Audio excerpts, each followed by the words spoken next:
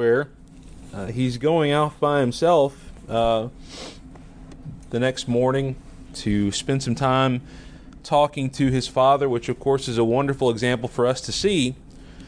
But we see in verse 42, when it was day, he departed, went to a deserted place, and the crowd sought him and came to him and tried to keep him from leaving them. But he said to them, I must preach the kingdom of God to the other cities also, because for this purpose I have been sent. And he was preaching in the synagogues of Galilee. Think about what he's saying there. I must preach the kingdom of God. Why does he say, I must preach the kingdom of God? Why doesn't he say, I must preach about the church? Why doesn't he say, I must preach about the gospel even? Why does he say the kingdom? We want to begin a series today looking at the kingdom of God. And for a number of Lord's Days over this month, and I think stretching into next month, we're going to be looking at this concept of the kingdom of God and what that means. I believe this to be one of the more integral aspects of understanding who God is and understanding what we're called upon to do and how we're called upon to be in this life. Because when we think about it, the kingdom of God is something that can be abstract, but it also can be very concrete. Because we're going to look at some of those aspects as well throughout this series. But, any of us that spent any amount of time with Brother Aubrey Ballou, if you talk to him at any point about God, there would be a time when he would talk about the kingdom. This was something that in his later years he began to study more and more and gain insight about, and it was something that challenged him. And it's something that I think continues to challenge us today. I think one of the things that we will do with the kingdom, on the one hand, we want to say that every time we see kingdom in the Bible, when you see kingdom, just think church. I don't know if anybody here has been taught that or heard that before. That's an extreme that we get to in this. Another extreme is that the kingdom is completely separate from the church, and there never could be the same thing. Our Jehovah's Witness friends will teach things such as that. The truth is, it's somewhere in the middle. We have to recognize the distinctions between the kingdom and the church. But what that tells us too is that these two things are integrally connected. Jesus says, I must. There's no question about the fact that he has to preach the kingdom of God. That's why he came. That's why he was sent. And so as we talk today, I want to just sort of introduce you to this concept about the kingdom. Maybe you've heard this before. Maybe it can just be something that helps to strengthen what you already know. But maybe this is something that you haven't looked at before. Maybe you haven't considered the sheer number of times we see the use of the kingdom throughout Scripture, all throughout Scripture. I want to talk first of all about how the Bible tells us this story about the kingdom of God. We also want to talk about how this kingdom was foretold. And we want to talk about how God has total rule as king and what that really looks like. We're just talking about some very basic concepts today that hopefully we can stretch out and look further into over the coming weeks as we continue to study and look at this. But first of all, the Bible tells the story about the kingdom of God. As we think about the idea of the kingdom, and we'll get into this in terms of rulership, but this is something about the rulership of God. And God tells us about this kingdom in Scripture. Many symbols or parables that God is going to use is going to communicate the relationship that he wants to have with us. That's what the Bible is all about. It's all about getting back to the relationship that God had with Adam and Eve. And even more than that, the wonderful thing about that is when you think about Eden, when you think about the situation that Adam and Eve had, we think, wow, that would have been awesome to be a part of. But think about this. We're promised something greater than Eden. We're promised something, even a closer relationship, I believe, than what Adam and Eve had with God. God uses different terms to try to associate with this relationship. He uses the term church. He'll use the term family, temple, vineyard. Sometimes we're called the army of the Lord. All these different aspects come to this, but I really think the most comprehensive term that describes everything about God wants for us is the idea of the kingdom. God wants to be the ruler of our lives. And when we look in the Scriptures and we see the term the kingdom, we need to be looking at this. When you're reading through the Bible on a yearly basis, if you've got a regular daily Bible reading, I encourage you, look for the kingdom. You will see it everywhere. And the reason why I say that is that the kingdom is not a symbol, but it's the reality. You see, all these different things, they're really kind of abstract when you think about it, but they can be concrete. But certainly the idea of we're a temple of the Lord right now, that's an abstract concept. As a Christian, that's hard for us to immediately latch onto because there's nothing readily identifiable. There's nothing quantifiable about that materially, right? But the idea of us being a vineyard, that's something that is almost symbolic of what we are. But the reality is the kingdom. Have you ever seen Jesus say in the Gospels that the church of God is like a kingdom? You don't see that.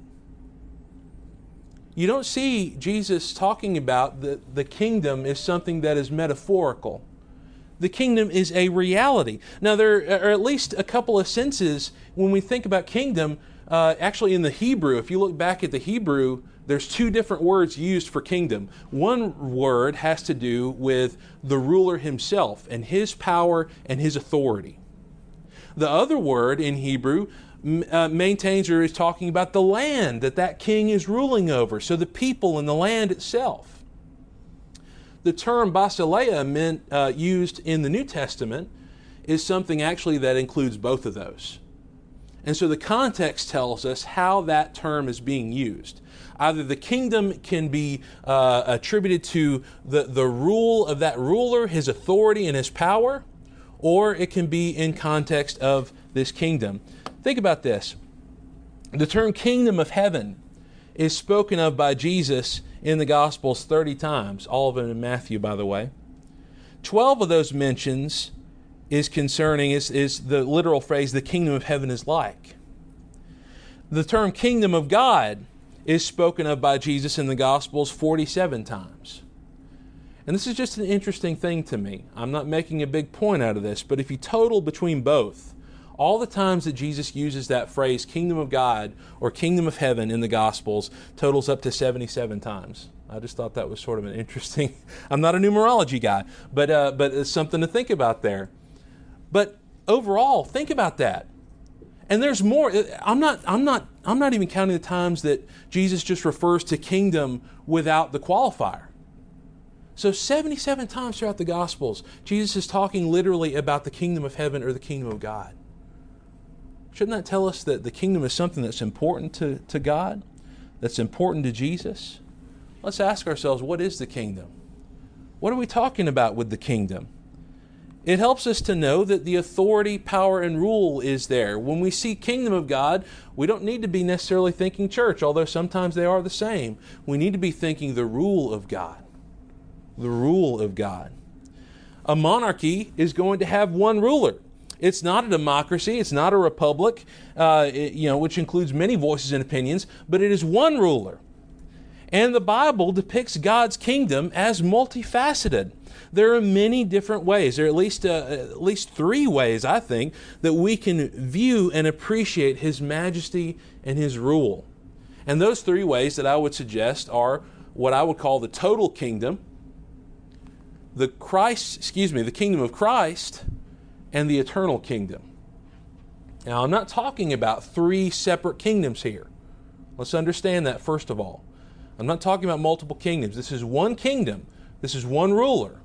And this is one scope of His rule. But this is one way possibly to think about it. We'll get to actually a chart on that in just a second and what we actually mean by these terms, total, Christ's kingdom, and the eternal kingdom. But let's ask, who is the ruler of the kingdom? Of course, God in totality. When we think about Father, Son, and Holy Spirit are all God, they are all rulers. They are all within the scope of this kingdom. But within that scope, the particular persons of the Godhead have special places. And we notice this in Scripture. I don't even necessarily have references for this, but we can see it in the reading of the New Testament. Jesus, for example, set the Spirit over the work of rebuking the world. That's what we see in John 16. The idea that Jesus is going to send this Comforter. He's going to be sending this Spirit. Means that there is some aspect of authority there within the scope of the Godhead. The Father set Jesus over the work of creation and over the work of salvation. And so within the scope of the Godhead even, you have this appreciation for ultimately the Father's authority, the Father's kingship. But yet they are all God. They all rule together. And so when we think about this kingdom, the kingdom was foretold.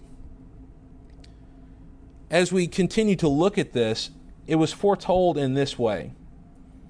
Its founding was foretold. Genesis 3:15, the first messianic prophecy. I will put enmity between you and the woman, and between your seed and her seed. He shall bruise your head, and you shall bruise his heel. This is God telling the serpent that there's going to be a problem between you and the woman. You're going to have this rivalry. And we see that rivalry, we see that working back at that battle continue all throughout Scripture. Genesis 12:3, of course, promised to Abraham, in you all the families of earth shall be blessed. The seed promise that was shown, that founding of this kingdom. And I know particularly we're talking about Christ's kingdom here. But when we look at Daniel 2:44, in the days of these kings, the God of heaven will set up a kingdom which shall never be destroyed. The kingdom shall not be left to other people. It shall break in pieces and consume all these kingdoms, and it shall stand forever. So the idea that this kingdom that was going to be set up that was forever, it was going to break up all of those earthly kingdoms. Remember, Daniel is interpreting the dreams of Nebuchadnezzar. Nebuchadnezzar had seen all these different forms of these empires. And he's promised that these kingdoms are going to be destroyed, yet God is going to bring about a kingdom that is forever. The nature of this kingdom was foretold. What kind of nature? 2 Samuel 7:13, talking about Solomon ultimately. He shall build a house for my name, and I will establish the throne of his kingdom forever. But if you look in that passage, it's not just Solomon that's being talked about. And it's really interesting when you think about this, because there are some parallels, by the way, between the way that Solomon set up things for the people of Israel and the way that things are set up for the church now. By the time Solomon built the temple, all that was needed for Israel was to maintain things and to keep following God and serving Him. But of course that didn't ultimately work out. Let's look at Isaiah chapter 2, please. Isaiah 2. I realize I'm moving pretty quickly.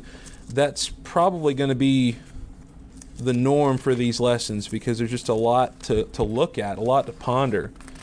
And in fact, what we look at with these lessons really will just skim the surface and hopefully will be an encouragement for your personal study.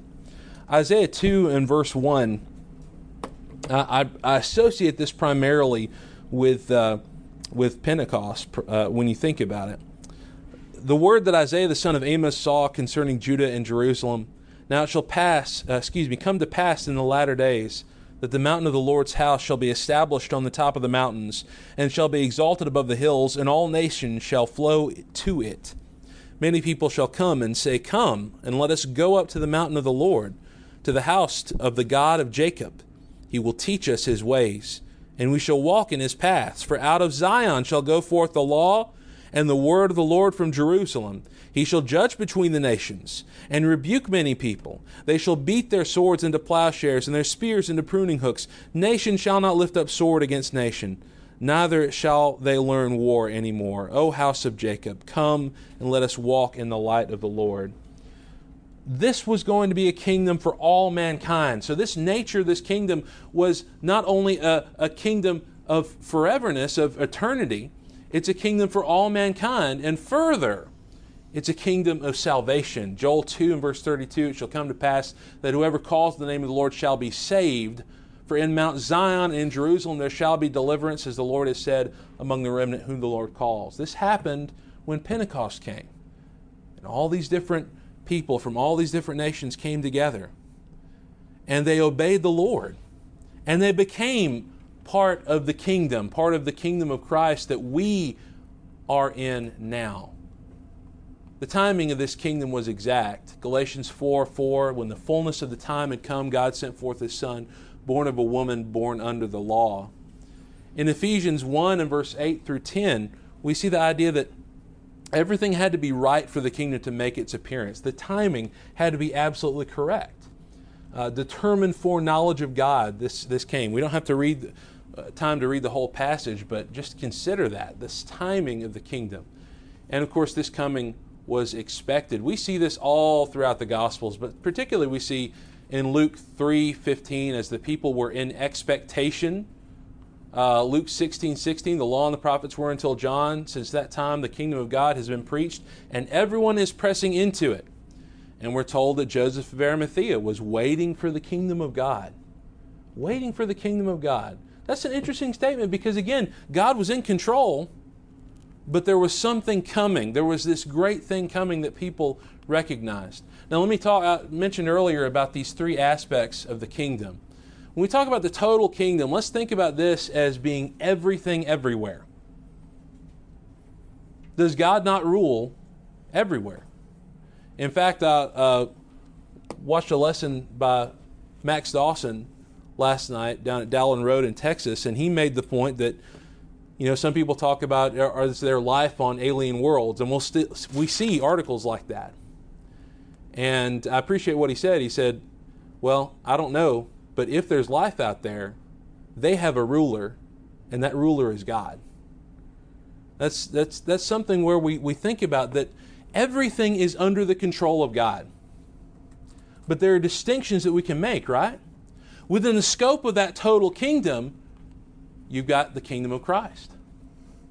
The kingdom of Christ that was founded on Pentecost, that Jesus gave His blood to buy that kingdom. And so you've got you've got the total kingdom, all of existence. Within that scope, there's Christ's kingdom. But guess what? That's not going to be it, is it? We know from Scriptures that there is going to be a winnowing of that kingdom, and that kingdom, that perfected kingdom, is going to be delivered up to the Lord on the final day. You see, it's an interesting distinction to make, by the way, that we can become part of the church, but not ultimately be part of the kingdom. That's the distinction that we need to make, because this is going to help us. This is going to help us understand the authority of God is all powerful and all controlling. And God has total rule as king, as we'll see in just a second. But just to think about that, even someone who is in the world but doesn't obey God, they're still under the authority of God. And it doesn't matter. You use the example of someone who is in an unscriptural marriage and didn't know anything about it. And some people, of course, go to the leap to say that if they become Christians, that's all, don't worry about it, you can keep that. I'm sorry. You're still under the kingdom of the total kingdom there. You're still under the authority of God. And the dictates that king makes, that's the thing that's really going to help us, is that in any situation, if I come across a command that God has given, and I say, well, I see what God has said there, but I really want to do this over here. You know what's really going to help us? Do I want Him to be my king or not? Do I want Him to be in authority over me? And that's the question that we need to ask ourselves. The king has total rule. When we think about the total kingdom, creation is the reason for His authority. We get that primarily from passages like Revelation 4:11. In the throne scene, you are worthy, O Lord, to receive glory and honor and power, for you created all things, and by your will they exist and were created. Someone says, what do I owe God? What's so important about this? He created everything. That's what's so important about this. We are in no condition to blame God for the choices and consequences of our lives. Why? Because He has given us existence. And He has not made it where we have no choice. He has not made it where we are manipulated into different things. We only allow ourselves to be manipulated.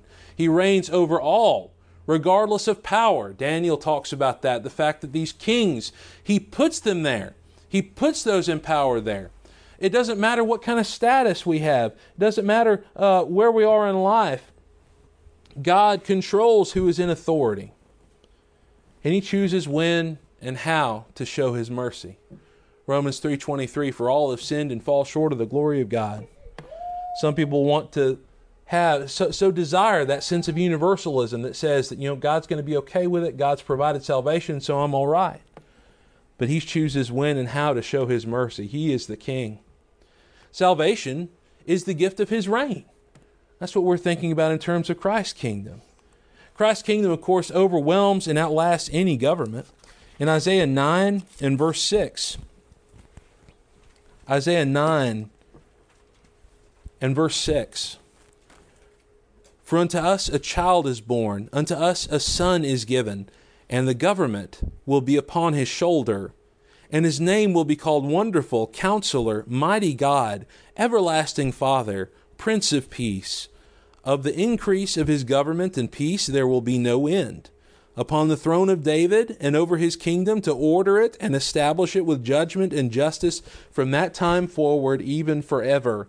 The zeal of the Lord of hosts will perform this. And so Christ's kingdom is an eternal kingdom. And we have to ask ourselves, are we part of that kingdom? In Acts 3 and verse 19, Peter, preaching in Solomon's porch, says in Acts 3 and verse 19, repent therefore and be converted, that your sins may be blotted out, so that times of refreshing may come from the presence of the Lord, and that He may send Jesus Christ, who was preached to you before, whom heaven must receive until the times of restoration of all things, which God has spoken by the mouth of all His holy prophets since the world began. For Moses truly said to the fathers, the Lord your God will raise up for you a prophet like me from your brethren. Him you shall hear in all things, whatever he says to you. And it shall be that every soul who will not hear that prophet shall be utterly destroyed from among the people. Moses was the lawgiver of the Old Covenant, of course, and Jesus is the lawgiver of the New. And when we recognize this, when we recognize who Christ is and His authority and His rule, it helps us to understand all these things. Finally, heaven will be the rest of His faithful. Again, we're talking about the eternal kingdom. 1 Corinthians 15:24, then comes the end when He delivers the kingdom to God the Father, when He puts an end to all rule and all authority and power. Now see, that is what should be terrifying to our brethren who have not been converted. To our brethren who are just sort of stepping along here and there. Daniel 7:18, the saints of the Most High shall receive the kingdom and possess the kingdom forever, even forever and ever. There's a mutual benefit aspect to this as well. The idea that God has this kingdom and He wants us to be a part of that kingdom and He wants us to rule with Him. And that's one of the most beautiful aspects of this. So when we think about the kingdom, we need to think about this as something that is so integral to our understanding of what God wants. The idea of gaining the kingdom. God wants all of us to be saved. He wants you to be saved. And the only way you can be saved is to be part of the kingdom.